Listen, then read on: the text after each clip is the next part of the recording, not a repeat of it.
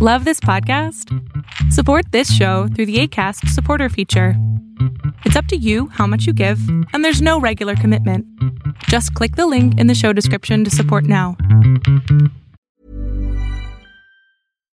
Hi, I'm Daniel, founder of Pretty Litter. Cats and cat owners deserve better than any old-fashioned litter. That's why I teamed up with scientists and veterinarians to create Pretty Litter. Its innovative crystal formula has superior odor control and weighs up to 80% less than clay litter.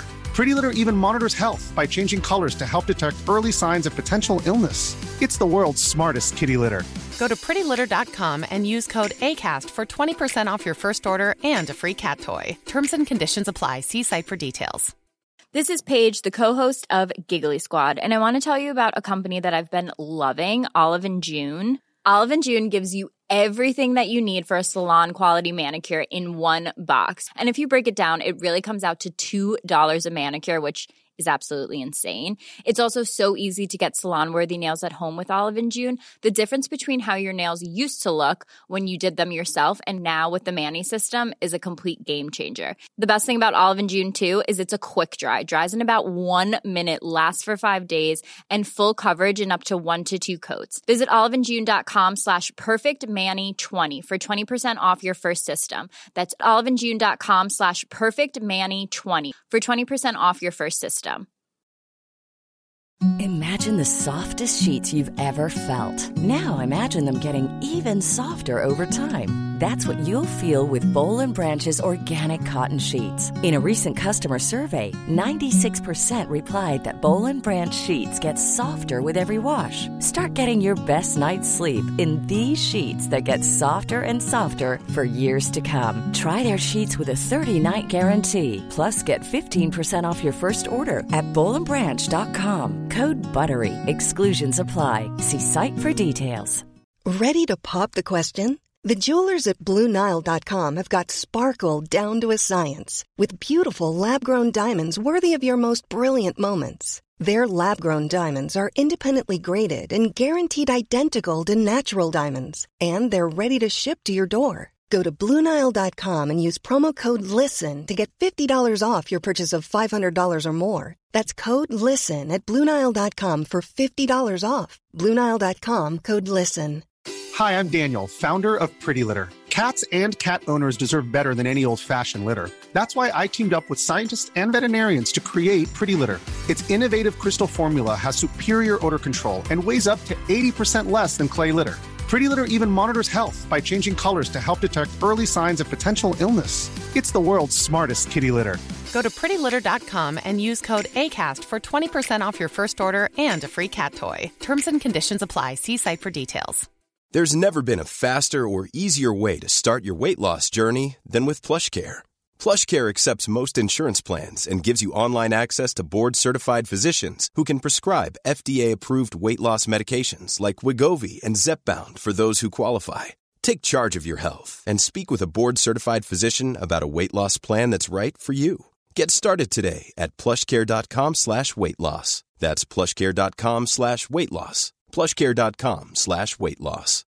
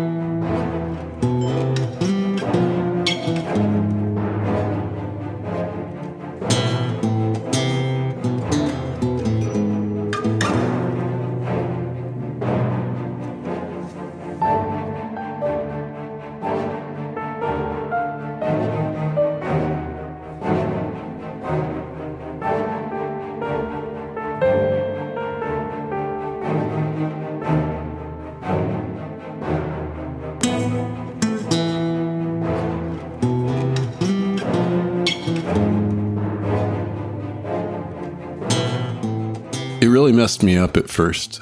Felt like I was back to falling through the blackness for eons with no idea when it was going to stop. But whereas last time I didn't see much, maybe some colors, this time I started to see these little twinklings, like sparkling stars that were really far away.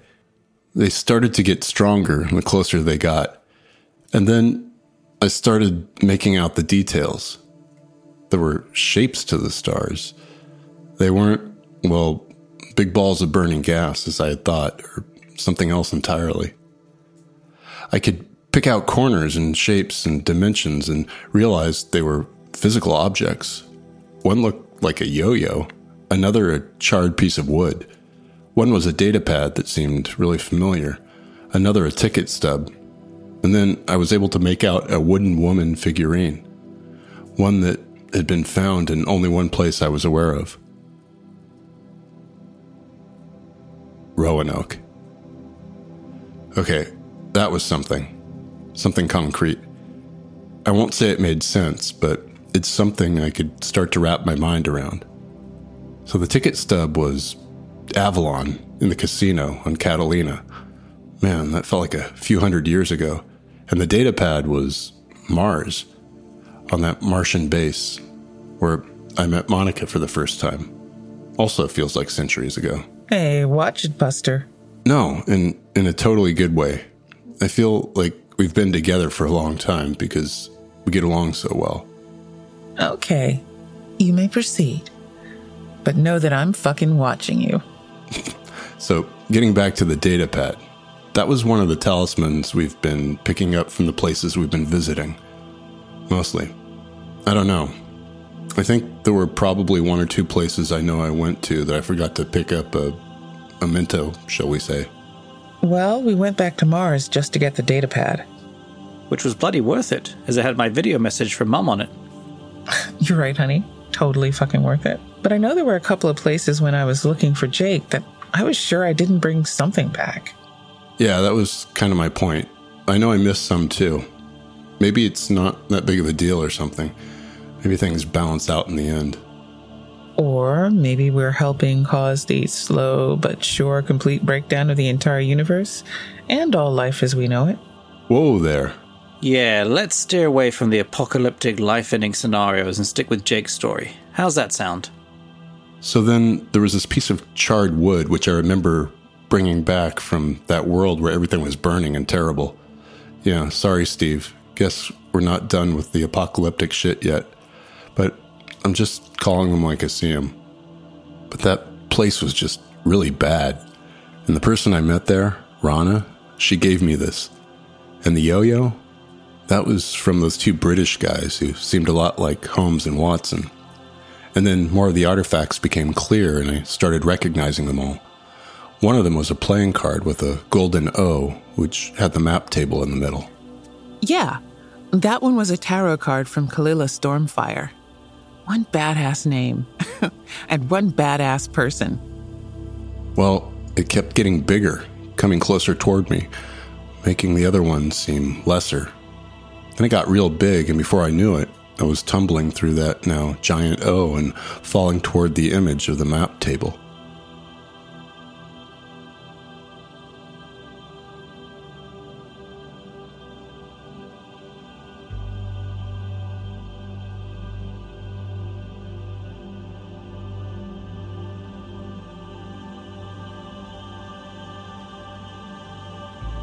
I think at this point, I was going through the same sensory overload that Steve went through, being aware of where I was and what I was experiencing without actually seeing it with my own eyes. Zhang, were you involved in my journey like you were with Steve's? No comment. Wow, nice comeback, Zhang. I could tell I was now somehow inside the map table. I know I made a joke way back when Monica and I were spitballing about what the map table might actually be and how it all works. I said it was like that crazy scene from Lost with Desmond in the hatch, who had to keep doing these reports every day and sending them through this pneumatic tube and had no idea where they were going. And in one episode, the viewers actually get to see where this special tube with all these sealed reports leads to, and it turns out to be nowhere. An open tube that just spits them out every day into this big pile of waste and pointlessness. Okay, sorry, I went off on a bit of a tangent there. And it wouldn't be the first time. And we love those tangents anyway, don't we, Mum? Of course. I was totally kidding. Well, it wasn't so much the ending of where the pneumatic tube led that I was getting at, but that sense of this tube. And not just one, but hundreds of them. One for every number, one for every artifact, and one for every door. And I could feel all these tubes leading away from the map table and going off to different places in space and time. It's like an umbrella. Huh? Yeah, I'm not following either. I have an idea where Jake is going with this. So when you open an umbrella, there are all these long spoke things going up and then reaching out to hold the umbrella open. Well, if you trace them all the way back, they come together in the handle. And that's what the map table is like, the handle of the umbrella with all these spokes or artifacts or timelines spreading out far and wide. Make sense? Okay, gotcha. As I had surmised. You know, there's another metaphor that uses spokes and is a lot simpler. Really? Ever heard of a bicycle wheel? Oh yeah, that would have been much better. And this is why I keep you around? Keep me? I think you'll find it's the fucking opposite. I'm keeping you around, Buster. Right. I was just testing you. Right. But the point I'm trying to make... And failing. and failing is that I could feel these artifacts heading off in all these directions, and I could feel myself being pulled in all these directions. Like a little part of me was traveling with one artifact, another part of me with another, and I was being stretched apart. That sounds bloody painful. No, it wasn't at all. Like I said, it was similar to your journey, I think, where it wasn't so much a physical, but a mental awareness of what was going on. I think you said omnipotent. I felt myself being drawn all these ways, and it was okay. And I think the map table is also like that tower you saw, Steve. A nexus, a focal point, a heart, as you said, if that's the heart of the Ostium network. Making Zhang the soul? I guess that could work. What do you think, Zhang? The idea of a soul is a purely human one based on spiritual beliefs. If that is what you wish to consider me in the context of the Ostium network, I am happy to agree and accept it. Okay, good. So if that's the heart of the Ostium network, then the map table is the heart of Ostium. And that's what I was at this moment. The be-all and end-all, where everything began and where everything ended. How did that make you feel? Relieved. At peace. Like I was in the right place and everything had been okay.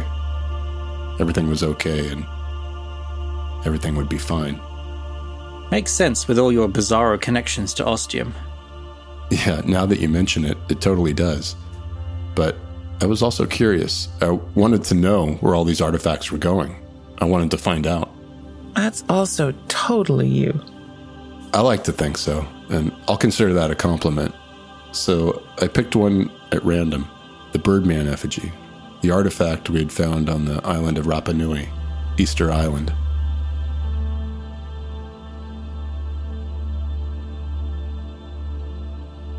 It was much like your classic near-death experience, flying down a long dark tunnel with a light at the end. Or perhaps like going through an Ostium door. Yes, of course. Like I was going through a door in Ostium, which is essentially what I was doing. On the other side, I beheld an alien world. I knew instantly I was a stranger in a strange land. The firmament was lit up with stars, constellations that were unrecognizable to me, and there was this massive moon that was way closer to the planet than our moon ever gets on Earth. A green moon, or tropical moon perhaps, and I could see other celestial bodies that were completely new to me. The landscape before me was actually quite like the moon, a powerful, almost blinding blue that made everything feel effervescent and pretty easy to see with the glowing ground and the brightness of the large moon. This also told me that there must be a sun within this system beaming its powerful light onto the gigantic moon. I could easily make out craters on its surface and also what could only be settlements. Whoever this alien race was, they had conquered space travel and settled at the very least of their nearest and probably largest satellite.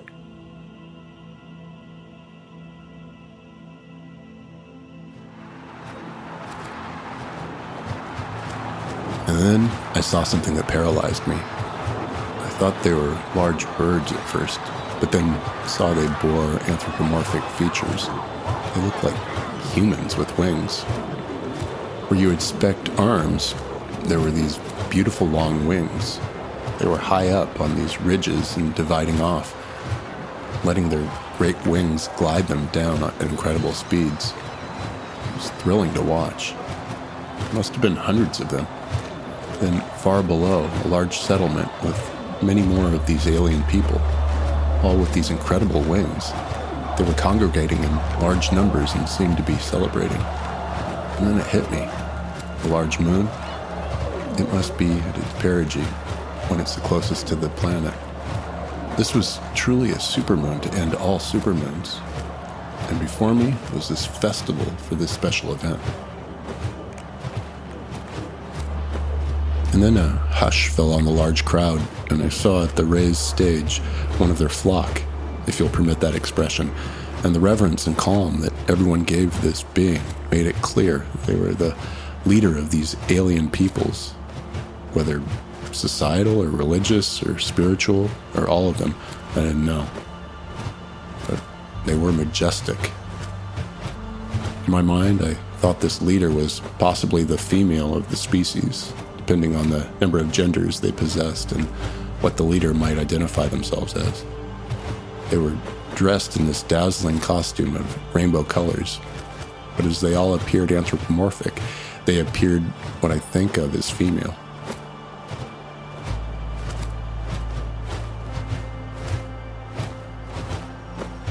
Then they suddenly raised their wings in a big, wide, outstretching motion and raised them up. Behind them, great flames erupted in red, orange, and yellows that made the wings burst with color and light. It was a dazzling spectacle that took my breath away. The wings came back down, revealing the mighty fire behind them.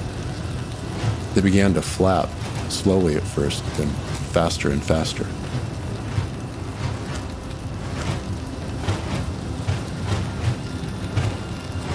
As I watched, with every other being at the festival, the leader rose into the air and continued ascending higher and higher. We kept watching, and I wondered when they were going to change direction or fly back down, but they didn't. They just kept going up until I realized what they were doing. They rose for some time and grew smaller until they passed beyond the reaches of this planet and continued their journey to the giant moon. How long it would take them to get there, I didn't know. It wouldn't be as long to reach as compared to our moon, but how did they have the ability to do that? The power? The sheer stamina? And how could they breathe in space? Were these beings some kind of evolved species that could survive in space? Like tardigrades? Or did this leader possess a device to help them survive in the vacuum of space? I was so curious, but they were too far away now to see or know. I could see the revelers below continuing their celebration, while the gliders began launching themselves from the high ridges once again. And then I felt a strange pull and wondered what it was. I resisted it, tried to keep myself on solid ground, but it wouldn't let me go. And then I was pulled back down the tunnel I'd originally come from and brought back to the map table to choose a new artifact to pursue.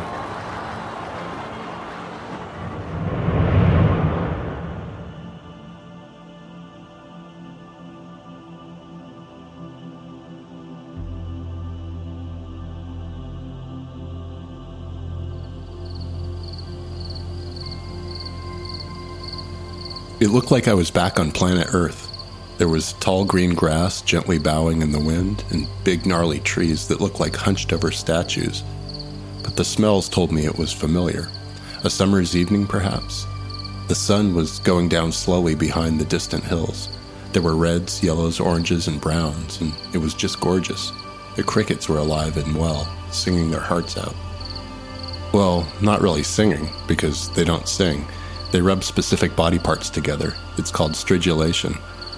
But the frowning look from Monica tells me I'm going way off topic. Sorry. Just trying to paint the picture here. There were crickets, some birds, your average twilight nature sounds, probably, somewhere around the middle of the United States. And my next automatic question was, what year?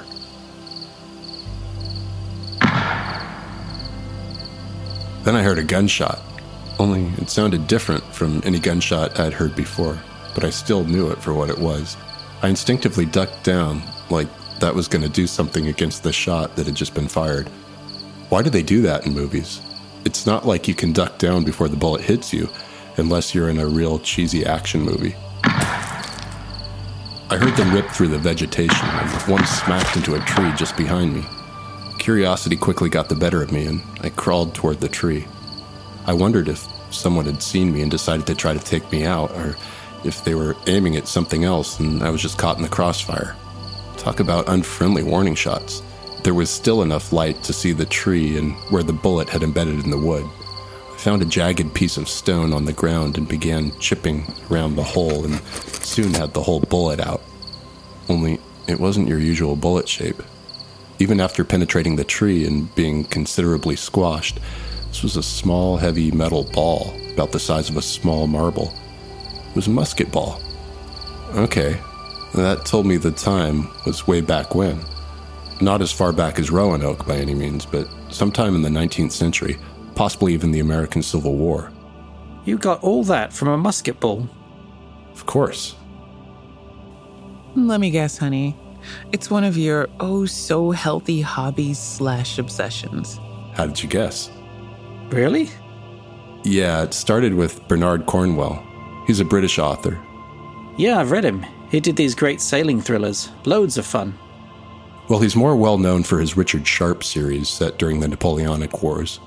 Sharp is this guy who started out as an orphan, like Oliver Twist, with no hope for anything, then joined the army and turns out to be really great at killing people. There's like over 20 books, and through the series he gets promoted. But anyway, in each of the books, Cornwell goes into detail about the musket, as well as the rifle later on, with the 8 grooves that help spin the musket ball and make it more accurate. So before I bore you all to death, I'll just say I've learned a lot about muskets and rifles and these little 9-ounce balls. They were also used in the U.S. during the Civil War. So it didn't take me long to realize that's what I was holding in the palm of my hand. Even though these were primitive weapons by our modern gun standards, they were still plenty deadly and killed a lot of people throughout history. Sharp got hit by a musket ball a number of times, and the graphic detail of his suffering made it clear I didn't want to be taking any risks. Especially since medical help during this time was not something I would wish on my worst enemy. Even the other Jake Fisher? Yes, even him. Back to the battle. Naturally, all these thoughts occurred to me in a few seconds, and I hunkered down as low as I could, crawling around the trunk of the tree and seeking the best cover I could find. Then I got my feet under me and got back to a standing position, using the wide tree as my protection. A crazy idea occurred to me as I looked up at those thick, heavy branches. I started climbing precariously at first and even slipped a little. I thought I was going to fall right into the line of fire. And yes, Monica, before you say anything, I know this was reckless, but you know how it is when I get an idea in my head. You can't fucking let it go. Exactly, but I made it up the first layer of branches with only a few hiccups. But that was still only 6 feet off the ground. I needed to be sure, so I went up a few more branch levels, or brevels, if you will. I won't. Disallowed. Fair enough. I found the right sturdy branch and slowly inched myself out onto the near end, but stayed far enough back before it started bending. I may take risks sometimes, but I'm not stupid. Jury's still out on that. Ouch. Although you're here now, so I guess you managed to pull through somehow. Thanks for the resounding encouragement. But my whole reason for doing this death-defying effort was to give me a better and much safer view of the battle going on below. It totally worked. From up here, I could see that there weren't that many men on each side, maybe 50 or so. It was really more of a skirmish than a battle, I'd say. But still, absolutely fascinating to watch in the flesh, or in the non-corporeal ether, or whatever hell state I was in at that point. I could see each side and even what the men were wearing.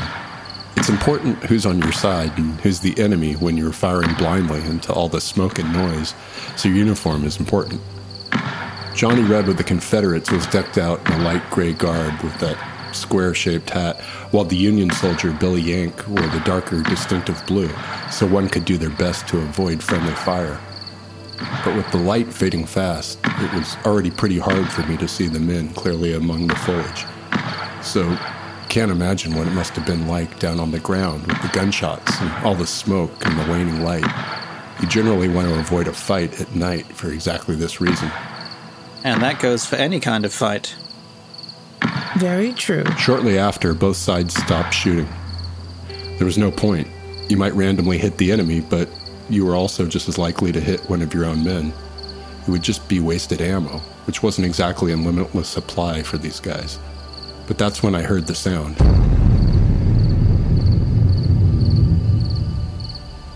I hadn't heard it since the earlier time in the Ostium network, but I recognized it right away, without question. It meant a door had been opened into this world from the Ostium network. But it was too dark to see, so I just hung on up in the tree trying to make out any detail I could below. It was pretty fruitless. I couldn't see a damn thing, and what I thought I could see was just my imagination playing tricks on me.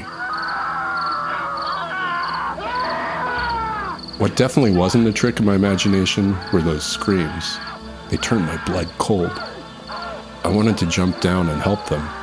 Maybe I'd land on someone and find out right away what was going on.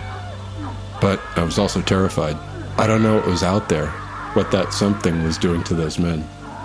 And I didn't really want to find out. Like I said, I take risks, but only ones where I know I have a fighting chance of coming out alive. I didn't know what happened to them, but this silence made me want the screams to come back.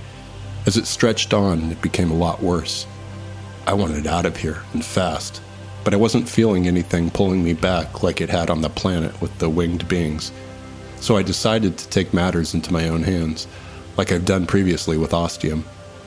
I pictured in my mind that tunnel again, where I'd come from, and I imagined whatever it was that caused that pulling sensation, something invisible but tangible, which could affect change. And I imagined it reaching out to me and taking hold of me and pulling me back. And then it happened. I was going back, away from this creepy-ass place and back to the Ostium network. But it wasn't fast enough for me, so I increased the throttle and zipped out there like nobody's business. Bloody hell. How did that make you feel? It made me feel strong, powerful, and like I'd just added another arrow to my quiver. Your what? My quiver. What the hell is that? Something you put arrows in. I'm pretty sure that's not what it's called. I'm serious. It's called a quiver. Sounds like something you'd write with. No, that's a quill. Well, now I know you're making shit up. What? Jake. Are you kidding me? Jake. What is it, Zhang? Monica is fucking with you. God damn it. You got me again. You're pretty easy to get, Jake, I have to admit. I guess. I think Monica's just really good at it. She sells it so well. I really do, don't I? Shall we continue on to your next port of call? Yeah, I guess. The next artifact to jump out at me was a small polar bear we got from Angie Cooney.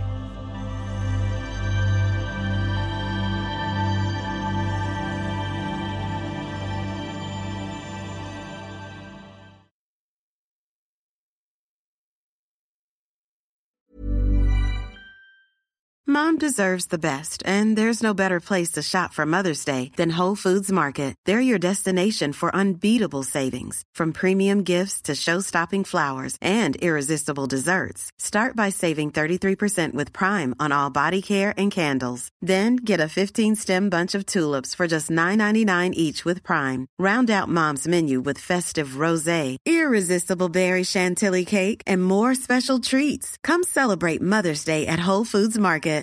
Here's a cool fact. A crocodile can't stick out its tongue. Another cool fact, you can get short-term health insurance for a month or just under a year in some states. United Healthcare short-term insurance plans are designed for people who are between jobs, coming off their parents' plan, or turning a side hustle into a full-time gig. Underwritten by Golden Rule Insurance Company, they offer flexible, budget-friendly coverage with access to a nationwide network of doctors and hospitals. Get more cool facts about United Healthcare short-term plans at uh1.com. Ryan Reynolds here from Mint Mobile. With the price of just about everything going up during inflation, we thought we'd bring our prices down. So to help us, we brought in a reverse auctioneer, which is apparently a thing. Mint Mobile Unlimited Premium Wireless. How to get 30, 30, how to get 30, how to get 20, 20, 20, how to get 20, 20, how to get 15, 15, 15, 15, just $15 a month? Sold! Give it a try at mintmobile.com/switch. $45 up front for 3 months plus taxes and fees. Promo rate for new customers for limited time. Unlimited more than 40 gigabytes per month. Slows full terms at mintmobile.com. Mother's Day is around the corner. Find the perfect gift for the mom in your life with a stunning piece of jewelry from Blue Nile. From timeless pearls to dazzling gemstones, Blue Nile has something she'll adore. Need it fast? Most items can ship overnight. Plus, enjoy guaranteed free shipping and returns. Don't miss our special Mother's Day deals. Save big on the season's most beautiful trends. For a limited time, get up to 50% off by going to BlueNile.com. That's BlueNile.com. Even on a budget, quality is non-negotiable. That's why Quince is the place to score high-end essentials at 50 to 80% less than similar brands. Get your hands on buttery soft cashmere sweaters from just $60, Italian leather jackets, and so much more. And the best part about Quince, they exclusively partner with factories committed to safe, ethical, and responsible manufacturing. Elevate your style without the elevated price tag with Quince. Go to quince.com/upgrade for free shipping and 365-day returns. There's never been a faster or easier way to start your weight loss journey than with PlushCare. PlushCare accepts most insurance plans and gives you online access to board-certified physicians who can prescribe FDA-approved weight loss medications like Wegovy and Zepbound for those who qualify. Take charge of your health and speak with a board-certified physician about a weight loss plan that's right for you. Get started today at plushcare.com/weight loss. That's plushcare.com/weight loss. plushcare.com/weight loss.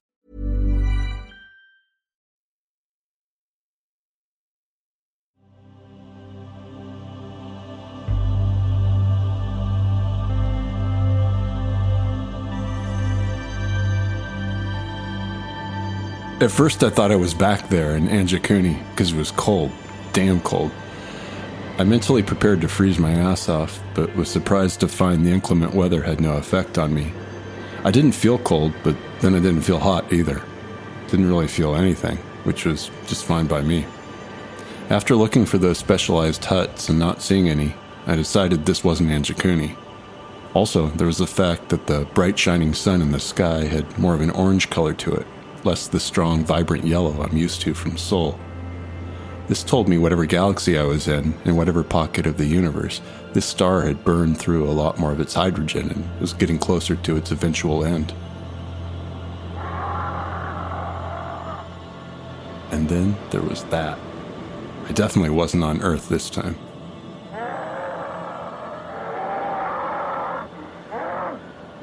It was a polar bear bonanza. Of course, I can say that now, knowing I wouldn't be shortly ripped to shreds by these magnificent beasts and devoured. There must have been more than 100 of them. They were similar to Arctic polar bears, but also not at the same time. Some were the same size, others even bigger, and one or two were twice the size. So we're talking like approaching elephant size. Pretty scary stuff. But it was about then I realized they weren't paying any attention to me, even though it felt like I was standing only 10 feet away. That's because I wasn't really there. To them, at least. I was, for all intents and purposes, invisible to them in my incorporeal state. Meaning for each of the trips I'd taken through these artifacts, I'd never been in any danger of being seen. After that, my heart rate quickly returned to normal, and I was able to study these amazing animals from another planet in more detail. It wasn't just their size that made them seem different from earthly polar bears. Some of them had a more creamy or yellow-colored fur. Their ears were larger and pointed like a dog's. Their paws were also different. The leg looked normal, a thick trunk, but ended in a paw that was flat and spread out wider than the rest of the leg. It reminded me a little of a snowshoe, so my assumption was that they evolved these feet for the specific terrain they lived on. Maybe here the snow had a different composition. Was it more slushy, perhaps? Maybe it was harder to walk on with smaller feet, so they had evolved these snowshoe feet. I realized I could test my theory since I was invisible to them, but still had a tactile connection to this world. I looked down at my feet, which were standing on the snowy ground, and I saw it wasn't like when one normally walks through snow. There's the crunch and sinking into the frozen water, which can be shallow or deep depending on how thick the snow is and how deep it goes. But it looked like I was just standing on top of the snow and not sinking into it, just like Legolas does when he shows off for the rest of the Fellowship when they're attempting to scale Caradhras. Nerd alert. You're also the nerd for getting the reference, which I didn't explain. Oh, shit. Yeah, I've tried playing the nerd card beforehand, and it doesn't really work, because we're all nerds here. A fellowship of the nerds, if you will. Well played, Zhang. Anyway, we get your long-winded point, Jake. Thanks. So to test my hypothesis, I started walking and immediately sank down up to my knees. I kept sinking, like it was quicksand. I actually started panicking. Okay, fine, I couldn't be seen by anyone or anything here in this realm, but that didn't mean the natural environment couldn't still kill me. Maybe it could, maybe it couldn't. But I didn't really want to confirm that theory one way or another. I tried to keep calm and concentrated. I imagined myself rising up out of the snow and just standing on top of it, thinking of that light-footed elf. Then I opened my eyes and let out a deep breath. It worked, and I wasn't going to be drowned in slush, thankfully. So my theory had been proved, and this likely explained why all these polar bears had such large feet. It might also mean this whole planet was covered in this slushy snow that might have an entire ocean underneath it. The weaker sun could even be the reason for this. There was less heat coming from it, making the planet colder and causing this slush snow to be a permanent formation. So now that I'd established I could float on the snow and slush and whatever surface I wanted to, I guess, and not be seen while doing it, I turned my focus back to La Bear Polar. What the fuck is that? You mean you haven't heard of Le Bear Polar? I get it. It's a stupid polar bear in stupid French. Is that supposed to mean something? I take it you're not familiar with the fantastic radio show Cabin Pressure? Never fucking heard of it. How about you, Steve? Sorry, mate. Not ringing any bells. Okay, strike two. How about you, Zhang?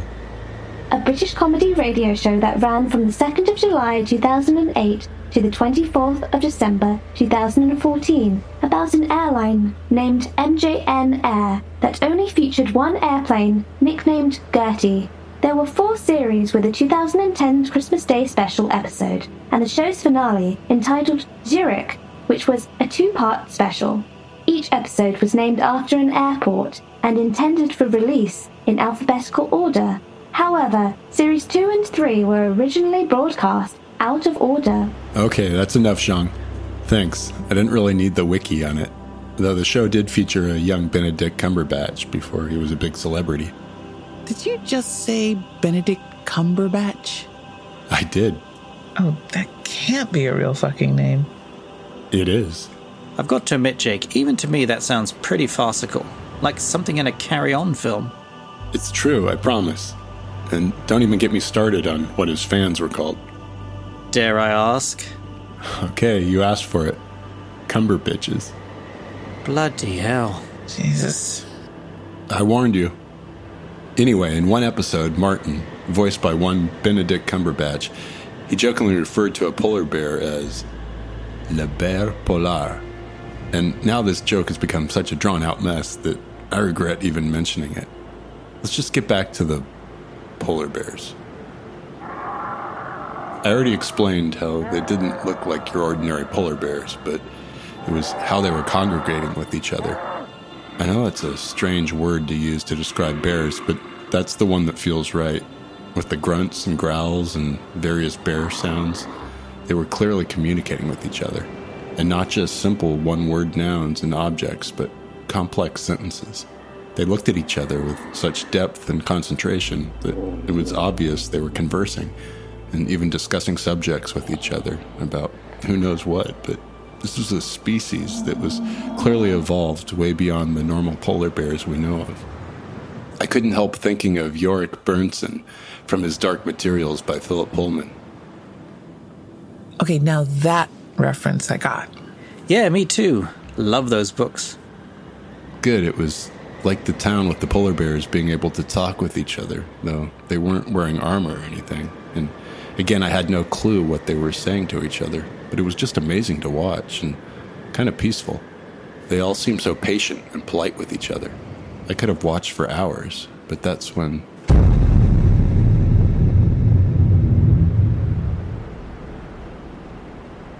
This time it was bright day, and I saw the rupture in space and time appear suddenly, and it was huge.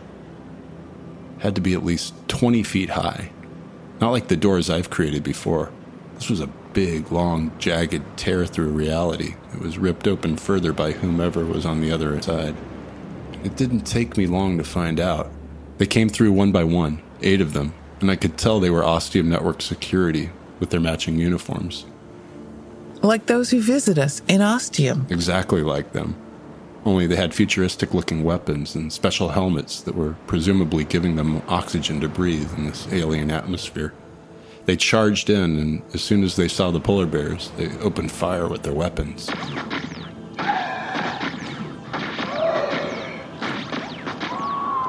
They may have been alien creatures, but they could be hurt like anything without protection on Earth. The blood of these polar bears was a dark blue, and it ran like an inky river. And the sounds were just horrible. They weren't immediately defeated. While they had seemed so quiet and calm before, some of their number began to die. They erupted in anger and determination.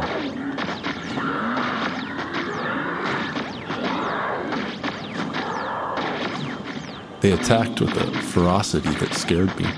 I'd never seen an animal become so vicious and bloodthirsty.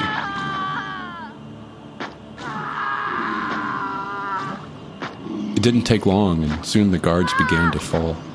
In less than a few minutes, there were only 2 of them left. One sacrificed himself so the other, a woman I think, could make it back through the rip and survive.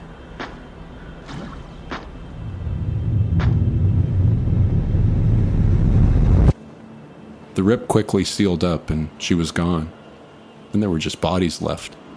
I thought the bears might take out their revenge on the corpses, or even eat them or something, but they didn't. They walked away, ignoring them, and turned to their own victims. 6 of their group had been murdered. They carefully picked each of them up, sometimes 2 bears to 1 dead one, carried or dragged them away from the place of death and destruction. I could feel the pull beginning to take me to the map table, but I needed to know what they were doing with their dead. I made myself float along the snow following them. The pull grew stronger. I tried my best to thwart it, but it had little effect. As I was slowly pulled away, I watched the bears put down their fallen brethren and begin to dig holes into the slush and snow. Deep holes. As the darkness closed around me, I realized what they were doing.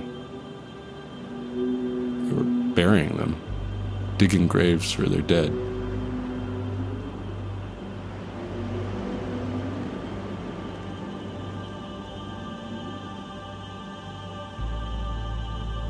That's almost unbelievable and incredibly sad. I was ready to leave at that point, just wanting to get out of there. As that force pulled me back, I not only let it, but used my abilities to speed my journey back to the map table. I'm sorry, Jake. It must have been really hard to see. It was. It was harder because they weren't human.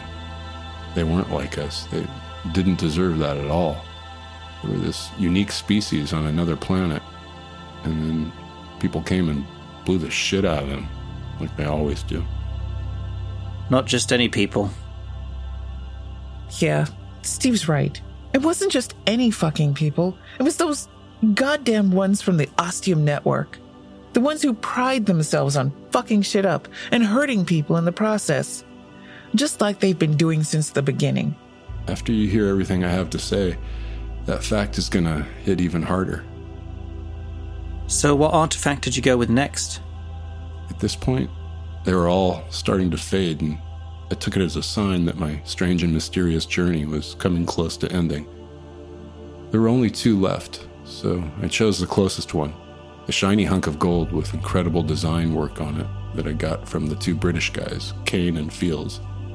As I said, like Holmes and Watson, only for the paranormal. Very cool. They were. And they let me have this artifact, which apparently is kind of priceless. Sutton Hoo, I think they said. As in the medieval hoard known as the Sutton Hoo treasure from the British Museum? I guess so. Yeah, priceless. Okay, well, that was the one I chose next and went down that familiar dark tunnel for the penultimate time. And I found myself in some old Viking town. At least it looked somewhere in Scandinavia to me. I guess it could have been that place in North America where they think the Vikings might have first landed. Vinland. How do you know that? Plus the Sutton Hoo stuff. What? Jake has to be the fucking professor with everything? Can't a girl know some shit too? Yes, of course. I just didn't expect one of your specialties to be the Middle Ages. Well, I liked reading about it when I was younger. Took a few extra credit courses in college, too. They were fun and interesting. Plus, there was some pretty gnarly architecture and building going on at the time. I'd say I'm impressed, but I think you might punch me. And you would be right. So watch it, Buster. Will do. I just got the vibe from how everyone looked and what they were wearing and the language they were speaking, which I obviously couldn't understand a word of. I'm not going to lie, I kind of felt like some Norse god because I was hovering over the town. It was pretty discombobulating to start with, but once I realized I wasn't going to drop out of the sky and slam into the ground and kill myself, I slowly got hold of my fear and forced myself to calm down. It was kind of fun watching everyone going about their business. It looked like a bustling town with lots of goods being exchanged and everyone, for the most part, working in a sort of harmony. I heard a certain word repeated a number of times. Burka, I think it was. That might have been the name of the town. There was a good solid wall built around it, ensuring it could be protected from any invading armies or whatever else might be thrown at them. That is, except for what actually happened next.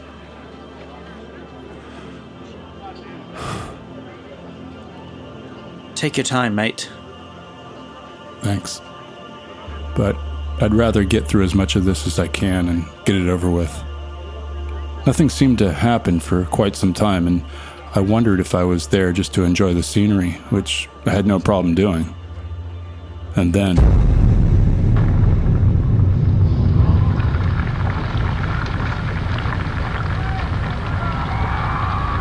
like before, it came out of nowhere, only it was much larger this time. The rip in the fabric of reality was so much more than a rip. It was a sundering, fucking vertical earthquake through the sky. It looked like it might stretch for over a mile, and it went deep into the ground also. The ground rent apart most of the north side of the wall, which fell straight into this giant hole that had opened up. A vertical maw that took a good chunk of the town into it, and many lives.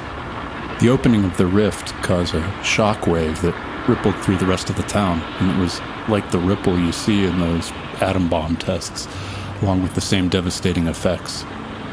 The buildings were just demolished, reduced to rubble like they were nothing more than sticks and hay and not good solid mud, brick, and stone. This was the ultimate big bad wolf, and the people were the helpless pigs with no solid, strong house to hide in. They were all killed. Every fucking one of them. I waited for everything to settle. It took a long time to see if there was any movement, any sign of life. There was nothing. As for the rip, it just hung like the world's greatest fucking mistake.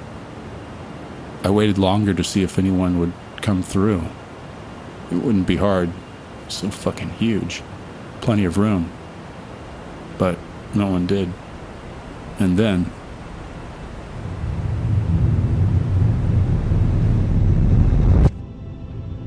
just closed up like it had never been. I suppose it was quieter than when it opened through this reality because the damage had already been done. Healing it was a quieter affair. The silence was palpable. Nothing. No movement. No life whatsoever. Anywhere. And that was the way it would stay for who knows how long. Years. Decades. Centuries, perhaps. And no one would ever know what happened here. Except for those at the Ostium Network who did it. Yes, except for them. And for us. We know. When I felt like I could go on, I brought myself back along as fast as I could go, wanting to get to that last artifact and end this whole fucking charade once and for all.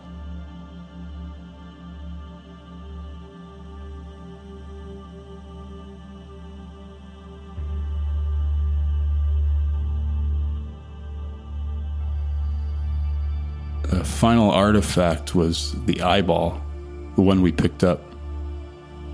Ugh, at that fucked up house with all the corpses. Yes. But that place isn't like that anymore, remember? You saved them, Jake, and it never happened, right? Yeah, Steve, you're correct. Maybe that explains why the eyeball wasn't covered in blood like it was when I picked it up off the floor in that horrible room. Or perhaps the map table comes inclusive with a nifty cleaning service? Sorry, guys. I'm just trying to lighten the mood a bit. I appreciate it, Steve. It was kind of funny. A little. Just a little bit funny. That's all you're getting. Fine, then. I found it amusing, Steve. Thanks, Zhang. Glad to know someone's on my side. Anyway, I went down that tunnel for what I thought was the last time and found myself in a rocky terrain that just felt like it was really long ago. Like tens of thousands of years in the past. Maybe even hundreds of thousands. The rocks looked like rocks. Rocky outcroppings. Nothing special there. But all the plant life around me looked different. Like nothing I'd really seen before. But still a little familiar. And the sun and the sky and the surrounding terrain pretty much convinced me I was still on Earth. I heard movement in a cave and decided to investigate, since I knew I couldn't be seen. I went inside and heard...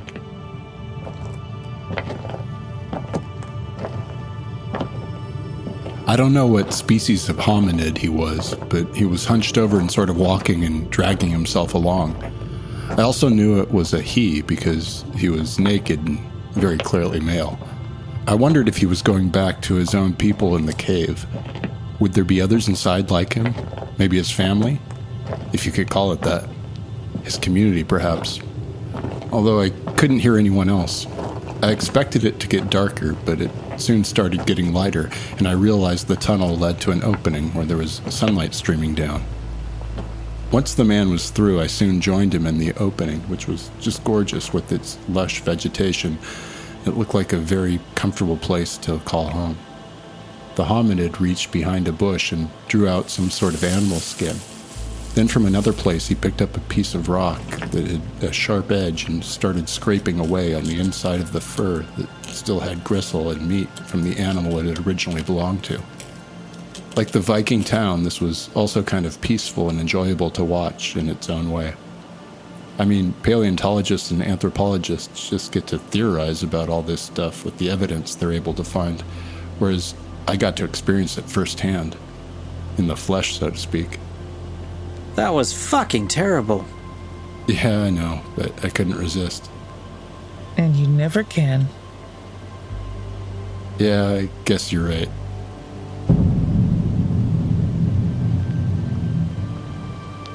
It wasn't much of a rip this time. Small, but enough to let someone through. A single someone.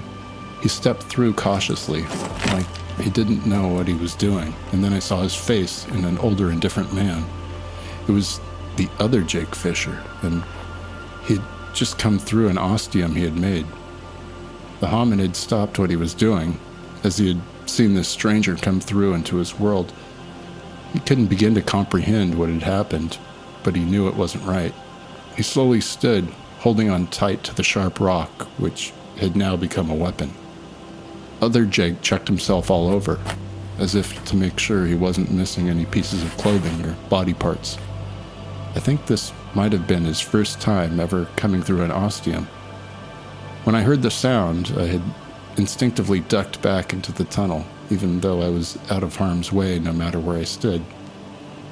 Other Jake looked up and saw the hominid and tilted his head like a confused dog. But the expression he wore was one of disappointment.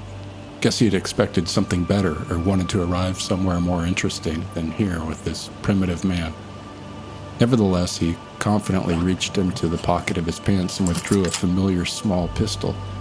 He pointed it at the hominid.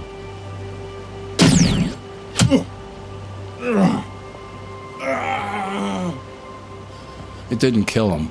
Other Jake had intentionally hit the man in the stomach. He would die, slowly, and in a lot of pain.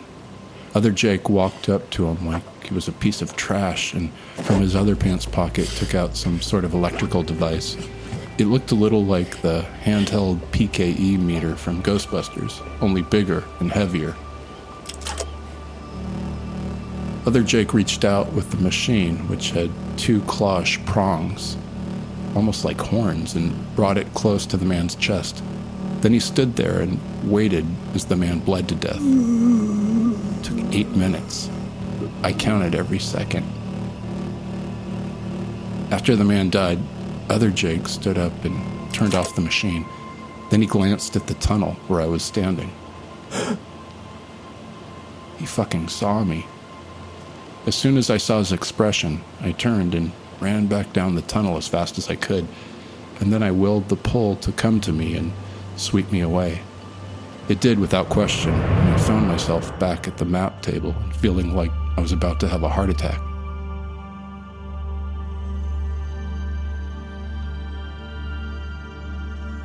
He really fucking saw you? Yes.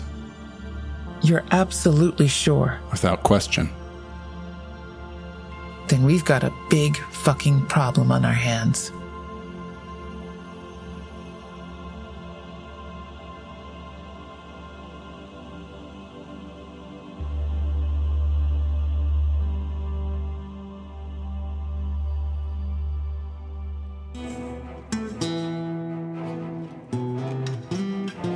This episode was written, edited, and produced by Alex C. Talander. The part of Jake is performed by Chris Fletcher. The part of Monica is performed by Georgia McKenzie. The part of Zhang is performed by Emily Wong. The part of Steve is performed by Alex C. Talander. Sound design was done by the wonderful Mike Nye of Hail and Well Met Podcast. For more information, check out hailandwellmetpodcast.com. And a big thank you to Marcel and Libby from Free to Use Sounds. The music featured in this episode is Colorful Connections by Simon Slater, courtesy of the Free Music Archive. Be sure to check out the artist at freemusicarchive.org. The theme song was composed by Chris Fletcher. Thank you to all our patrons on the Ostium Network Patreon. You make this show possible.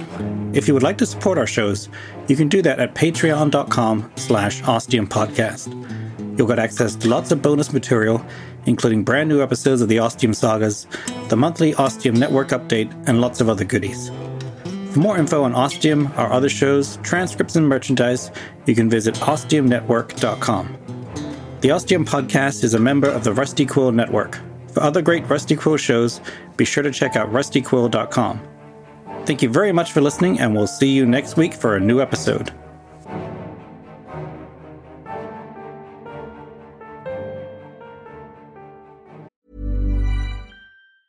Mom deserves the best, and there's no better place to shop for Mother's Day than Whole Foods Market. They're your destination for unbeatable savings, from premium gifts to show-stopping flowers and irresistible desserts. Start by saving 33% with Prime on all body care and candles. Then get a 15-stem bunch of tulips for just $9.99 each with Prime. Round out Mom's menu with festive rosé, irresistible berry chantilly cake, and more special treats. Come celebrate Mother's Day at Whole Foods Market. A lot can happen in the next 3 years. Like a chatbot may be your new best friend. But what won't change? Needing health insurance. United Healthcare Tri-Term Medical Plans are available for these changing times. Underwritten by Golden Rule Insurance Company, they offer budget-friendly, flexible coverage for people who are in between jobs or missed open enrollment. The plans last nearly 3 years in some states, with access to a nationwide network of doctors and hospitals. So for whatever tomorrow brings, United Healthcare Tri-Term Medical Plans may be for you. Learn more at uh1.com. Planning for your next trip? Elevate your travel style with Quince. Quince has all the jet-setting essentials you'll want for your next getaway, like European linen, premium luggage options, buttery soft Italian leather bags, and so much more. And it's all priced at 50 to 80% less than similar brands. Plus, Quince only works with factories that use safe and ethical manufacturing practices. Pack your bags with high-quality essentials you'll be wearing for vacations to come with Quince. Go to quince.com/trip for free shipping and 365-day returns. Hi, I'm Daniel, founder of Pretty Litter. Did you know cats tend to hide symptoms of sickness and pain? I learned this the hard way after losing my cat, Gingy. So I created Pretty Litter, a health monitoring litter that helps detect early signs of illness by changing colors, saving you money and potentially your cat's life. Pretty Litter is veterinarian developed, and it's the easiest way to keep tabs on your fur baby's health right at home. Go to prettylitter.com and use code ACAST for 20% off your first order and a free cat toy. Terms and conditions apply. See site for details. Hi, I'm Daniel, founder of Pretty Litter. Did you know cats tend to hide symptoms of sickness and pain? I learned this the hard way after losing my cat, Gingy. So I created Pretty Litter,